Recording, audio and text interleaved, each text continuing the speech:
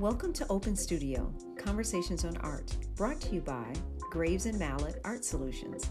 I'm your co-host, Denise Mallet. In this podcast, my partner, Leslie Graves, and I explore the amazing world of visual arts through the lens of art lovers, just like you. By sharing extraordinary stories, conversations, and interviews with artists, collectors, gallery owners, curators, and more, all of whom have embraced visual arts by changing lives to establishing legacies, as well as building world-renowned collections. Today on Open Studio, Leslie and I had the absolute pleasure of visiting and touring the home of Dr. Juliette Okotie-Eboh. She's the author of 10 Things I Know, which successfully reached Amazon's bestseller list. She also had an amazing and impressive career in international business, city government, healthcare, banking, and the gaming industry. In addition to her impressive professional accomplishments, Juliette has an extensive art collection, which includes some of her own photography. During our conversations on art, we learned one of the 10 things Juliette knows from her book, the connection she feels about one of her favorite artists, and the cultural foundation that was instrumental in shaping her today. What an amazing interview we have in store when we return. Hello and welcome. Thank you so much, Juliette, for joining Leslie and I today from Graves and Mallet. Today we have with you Juliette Okotie-Eboh, who has graciously hosting us today in her home, which is absolutely amazing. It's a treat. So thank you for being here with us, Juliette. Thank you for coming and spending some time and letting me talk, because I like to do all that. Well, we want to hear from you today. Now, the last few podcasts Leslie has started with some fun facts. Okay. So some things about you that you may not even know, that we know. Oh, really? Fun things, all fun, all tasteful. Okay. But she said we want to start with fun facts and then just kind of jump into... It's amazing. So we're going to get her to get us started on our fun facts. Okay. Well, we have another jazz fan in our midst, subscriber to the Paradise Valley Jazz Series at Orchestra Hall and a regular at the Detroit International Jazz Festival. Juliette secretly or openly desires to attend international jazz festivals such as the North Sea and the Montreux, Switzerland festivals. Juliette has never met a glass ceiling, having held leadership positions in city government, healthcare, banking, international business, and as a senior vice president of one of the largest gaming corporations in the United States. Juliette will tell you her business acumen developed as a youngster working on her dad's vegetable truck. More about that later. The author of 10 Things I Know, Secrets of Getting the Most Out of Life, and we hope she shares the secret today. Welcome, Dr. Juliette Okotie-Eboh, to Open Studios, Conversations on Art. You do have some insights there. Look at Leslie. Isn't that nice? Yes, thank you. So there's no way we can start without hearing about your book. Please. One, we want to know it. Give us one of the secrets, and then everyone else has to go buy your book. Okay. But tell us how you started. Give us some tips. Well, I started it because I was asked to speak to a graduate class at the University of Michigan, maybe almost 10 years ago, in the school I'm in, my background's urban planning, to give them some tips. It was a brown bag luncheon. So I started working on what I would say, and it started as bullet points. And then the bullet points, I said, wow, it added up to 10. So I said, I'll use that as the format to share some secrets with these folks who are trying to get their master's and doctorate degrees. And from that, then I decided to flesh the thoughts out more and come up with 10 things I know. So what's a good one? Well, one of them is always look for a win-win. Yes. And I learned that from working alongside a lot of men. The thing about it, if you are in any kind of controversy or pitch battle or just a disagreement with someone, and my book is geared toward professional insights about life. I don't really opine on personal things, like how to get a husband or a wife or all that. Right. I don't do that. So I only talk about things I know. Okay. So I've learned that if you are in a situation where you are clearly right and you're the winner of whatever it is that you were fighting for, that's not really a win. Because if it's a winner-take-all situation, that person will be resentful. And they will harbor that resentment, and they will come back and get you. And it might take years, and you don't even know where it came from. So there's always a middle ground that you can reach so that the person that you are negotiating with feels like they didn't walk from the table with nothing. Because you can't it's not a win. Everything has to be a win-win. Yes. That's the way I look at life. So I've learned that. That's one tip. Right. Well, listen, but one is possible, and that's wise information that we probably know intuitively. Well, everything I talk about, especially you ladies, you know everything, and you probably got 10 other things, but you practice it, but it's intuitive, but you don't think about it like right. that. When someone frames it like that. Yeah. And sometimes you need the combination, so the 1 Right. through 10. So it's much more, because I was lucky enough to get a book, and Leslie made sure I had one. Oh, so great. I want more people. If someone wants to go grab the book, where should they go? Well, they can find it on Amazon. And then there's the Dr. Juliet website. Okay. And so they can go there Okay. and find it. Wonderful. Congratulations. Well, Congratulations. Thank It's you. always It's fun. It was midst. fun. It was fun to do it. Good. And I mean, you guys are doing a podcast, so I might be stealing this idea. Listen, why not? Listen, it's more to share. Get the information I know, out. isn't this wonderful? That'd be wonderful. Listen, so you do that. You have your every point you speak to. Right, and then right. take a deep dive on it. So Wouldn't that be nice? Yeah, you can do it. Okay, good. All right, I love so, it. Okay, let's get to your business. Yeah, no. So we're here to talk about art, and gosh, we've had an amazing tour. So we've been lucky enough to be in some homes of some of Detroit's, I think, renowned collectors. Oh, yes. There are plenty of them out there. And you are one of them. So we are lucky to be here, lucky to be a part of it. My first question for you, and Leslie and I go back and forth a little bit, is Sure. How did you begin collecting? And what still inspires you to continue to do it? Well, my parents collected. And it was just part of the aesthetic in our home. Yes. We always had paintings on the wall and artwork. We always had music. It was, arts and culture were a big deal in my formative years and growing up. My parents belonged to the Columbia Record Club. Okay. So we got all of the, and they were jazz fans and classical fans and show tunes. So we got all of that music in the house. We had a full library in our house. And it was just nice. All of that was part of the aesthetic of us growing up. And so, and then my Aunt Juliet was my mother had 2 sisters, and one should have been a famous opera singer. She got well on her way to it. She was a teacher as well, but she married and had children, and that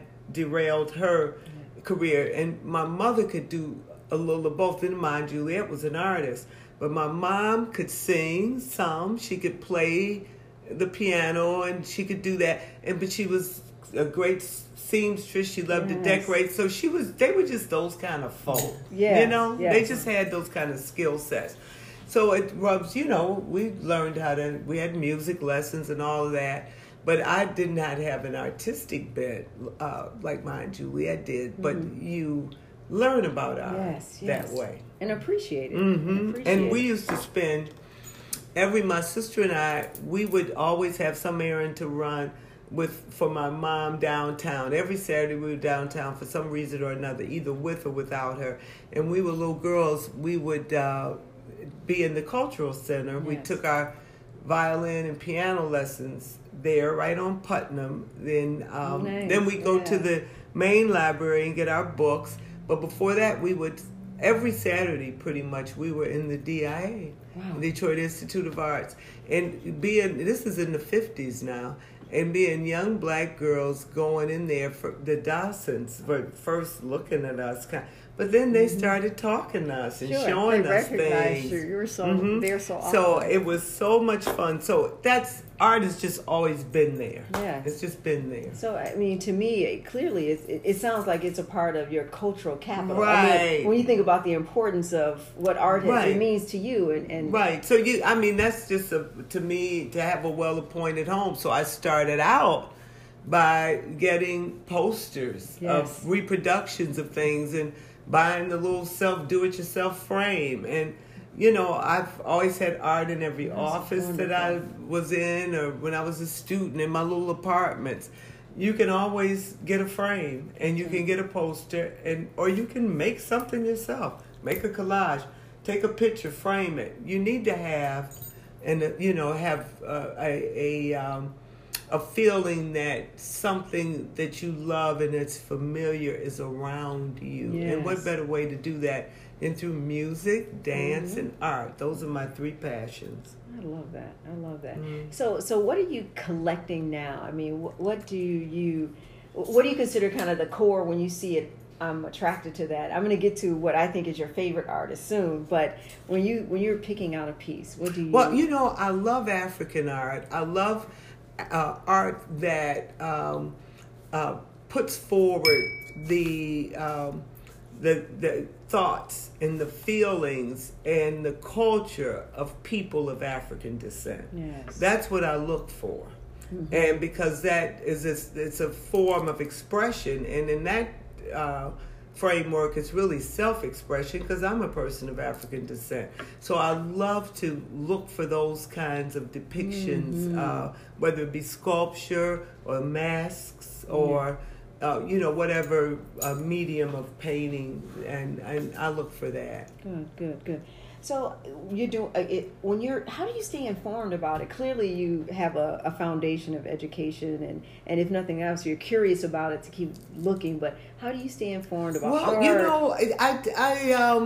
I'm not as well versed in it as you ladies are, in the sense of some of it I just stumble into. That's like you go to an art fair, or you're just kind of doodling around, and you see something on the internet that might catch your eye, and you say, well, let me read up about this artist. So the accidental acquisition. Some accidental, and then others. Sherry Washington has been very instrumental in helping me pull together the collection. Wonderful. So most of the art, except for the things that I've purchased, just something, more non-consequential, or things that I brought back from Africa. Did you live there for a while? Yeah, I lived there for 2 solid years working. Mm-hmm. And then when I married, I commuted for a while. So a great part of the 1980s, that decade, I was in West Africa, that's just a Detroit is a microcosm of Nigeria. Is hilarious. So let's talk about your collection now. And I'm just going to start off with the question: who's your favorite artist? Well, my one or favorite two artist. And tell us about that. All right, my favorite artist is my Aunt Juliet. Okay. And her name was Juliet Anderson. She's deceased now, but she had the fortitude and the determination. She always loved art, and in her mid-50s went to art school and got a bachelor's degree in fine arts as a teacher, and then taught art until she retired. And she was a painter, a sculptor. She worked in all types of medium, and she was just a remarkable person. And another thing she did was I'm tall like her. She was a fabulous dresser. Oh my God. You are too. Oh, well, not like my Aunt Juliet, but thank you. She was just a show-stopping dresser. And so she just had it. She was the it woman. Package. Yeah. And I was so proud to be her namesake. Mm-hmm. And I mean, I still have some of her clothing, and she's been gone since the 1980s. I love hearing that. I Well, you still got it have- honestly. Yeah. Our interviewee is one of Detroit's best dressed as well, and that's been documented. It's been documented. But I got it from her. She was just an amazing dresser, amazing fashionista. And in her home, everything was just, she was into it. So that's one. And then my next favorite, of course, is David Flood. I love him. I like the color palette he works in and the detail. It's very surreal, but you pick up so many things. Every time you look at one of his pieces of art, you can see something else in it. And, and it chronicles various aspects of his life. Some of the things that I have were during the time he was in Paris, and he was working. That's the big one over the fireplace. And so he's got, you can track his life through what he's painting, I guess, which is the same thing for all artists. But I'm intrigued to be a part of that process for him. And I just felt a kinship to him for some reason, and never met him or anything. But I just said, whenever I get a little money, I'm going to buy some Floods. And you have. So, indeed. So Well, I got Flood. I have another fun fact. What I is think that? there's something you and David Flood have in common. And what's that? Did you know he's a pianist and a composer? I did not know that. He describes his work as improvisational and open to interpretation. That sounds like jazz to me. It does. Are you and David Flood channeling each other? Oh, I hope.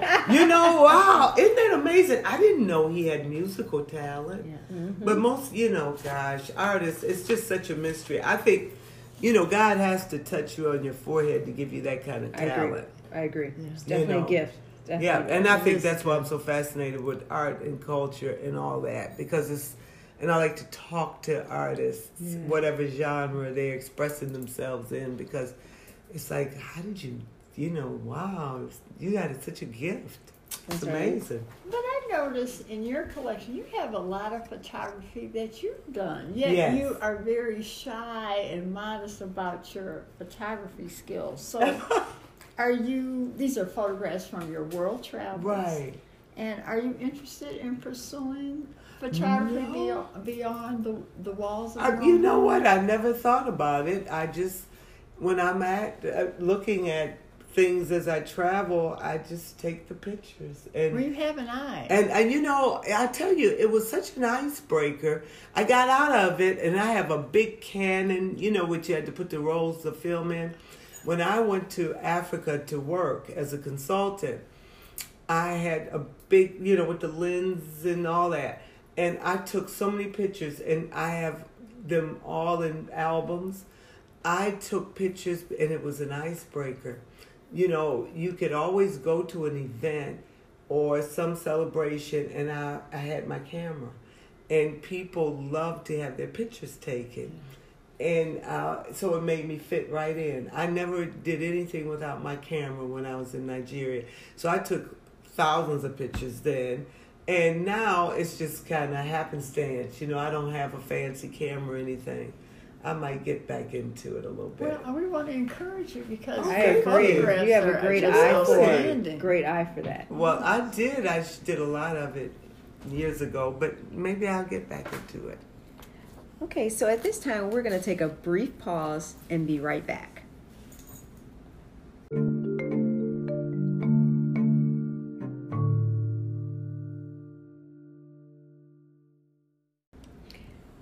We're back on Open Studio, Conversations on Art, and today we have the absolute pleasure of sitting down with Juliet Akotiebo for our art conversation. So I'd like to start off this second part of our segment with, what's the advice would you give to a young collector?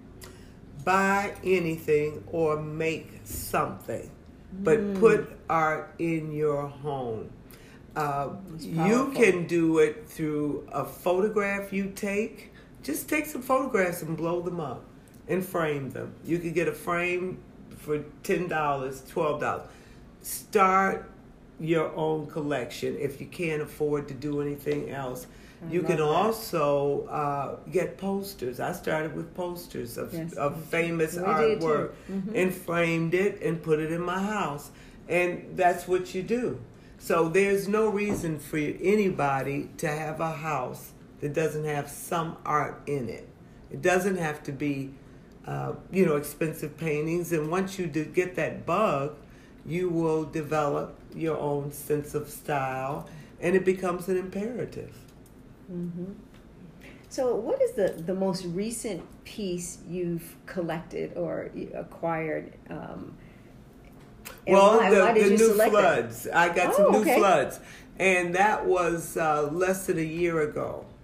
And why did I do it? Mm-hmm. I don't know. I just felt like, You just like him. Yes, I just like him, and I just thought, I contacted my art person that I work with, Sherry Washington, and of course she's happy to come over and show me. And then once you see the art and she brings it over to your home, oh my God, you're not letting it walk out. It's sold. And that's a great technique. That always happens. That's a great technique. Happens. And then I also, the Snowden, and I had some Snowden, but when I found out about her untimely passing, I said, wow, someone mentioned to me that her estate was having a sale. And in fact, it was Leslie Graves right here that said, why don't you look into Gilda's art? Wow. And you can acquire some because they are, she was very prolific. Yes. So those are the last things. Flood and Snowden are the last things I've done. That's great. Mm-hmm. So I always like to get a perspective from collectors, artists, and so on, museum, gallery owners when we're talking. What are your thoughts on the state of affairs for African American art, and in particular Detroit? And when I mean state of affairs, where do you think it's going? I'm watching, this kind of this surge of art studios, art galleries popping up in a positive way. Art is kind of descending on Detroit. What do you think that means for artists in Detroit, but more specifically African American art, kind of the state of affairs? Well, I'm really encouraged by, as you just described, the movement and what you ladies are doing with this podcast. I know the work that you do with various arts organizations, the boards you serve on. I would consider you two leaders in the art community. Leslie, I've known well over the years, and I've been to her home for various soirees where she's had people selling books, she's had art shows, so she is well steeped in the community and in terms of art, and is seen as a leader in that respect. The future of art, I think, is really blowing up on all facets of it. Just as you can do this podcast fairly seamlessly, it would have taken a whole big production thing and a lot of money to do it, and how would you distribute it? So now we have the internet, we got all other avenues to get the word out. I always find it tragic when I read about the lives of many famous African American artists and what they went through, and the lack of recognition. And it's not just African American artists, but many artists. That's right. Some were lucky and took off, and it was just always serendipity.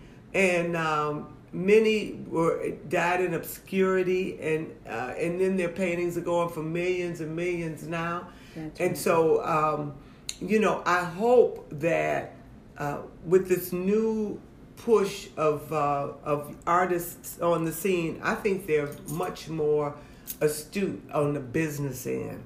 That's what I'm really heartened about. I don't think artists relegate themselves to being starving artists. I think they know how to make the money and get their name out there, and they can self-promote a lot better. Yeah, that's right. And I think that there are people who will appreciate the art so that it doesn't take them a whole lifetime to get recognition, or to cross over into other communities with their art. It's not necessarily African Americans that are collecting. So, I can remember the time when nobody cared about African American artists.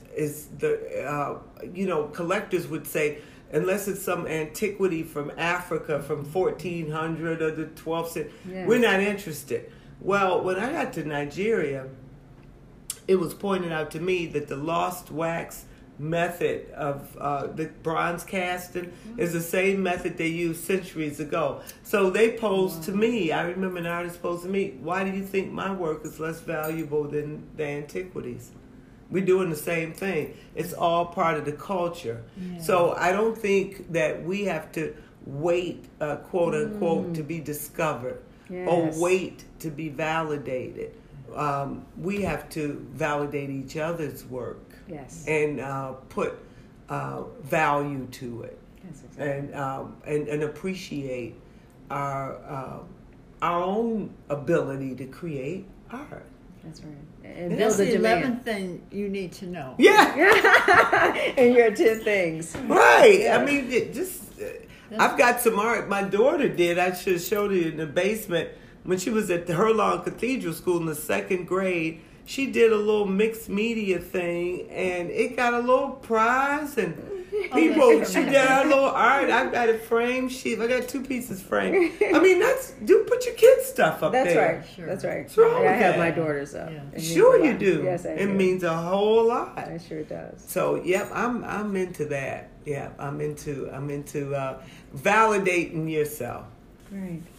Well, it's been an absolute pleasure. Thank you thrill. for your thoughts, your insight, your wisdom. Thank you. Go grab the book. Please do that. And again, thank you from the bottom of our heart. Thank you for coming. I'm telling you, and we have to come back again. Well, listen, we'll take that as an invitation. Yeah. It's a follow-up. We accept. Good luck with all of this. Thank you. Would you like a little wine now, ladies? A special thanks to our Open Studio sponsors and today's guest, Dr. Juliet Akotiebo. To learn more about Dr. Juliet's book or to follow her on Facebook, go to drjuliet.com. We also invite you to check out Open Studio each week when Graves and Mallet have the pleasure of hosting art creators and lovers just like you. Please visit our website at gravesmallet.art to learn more about current projects, services, podcasts, and our latest blogs. Until our next conversation, keep loving art.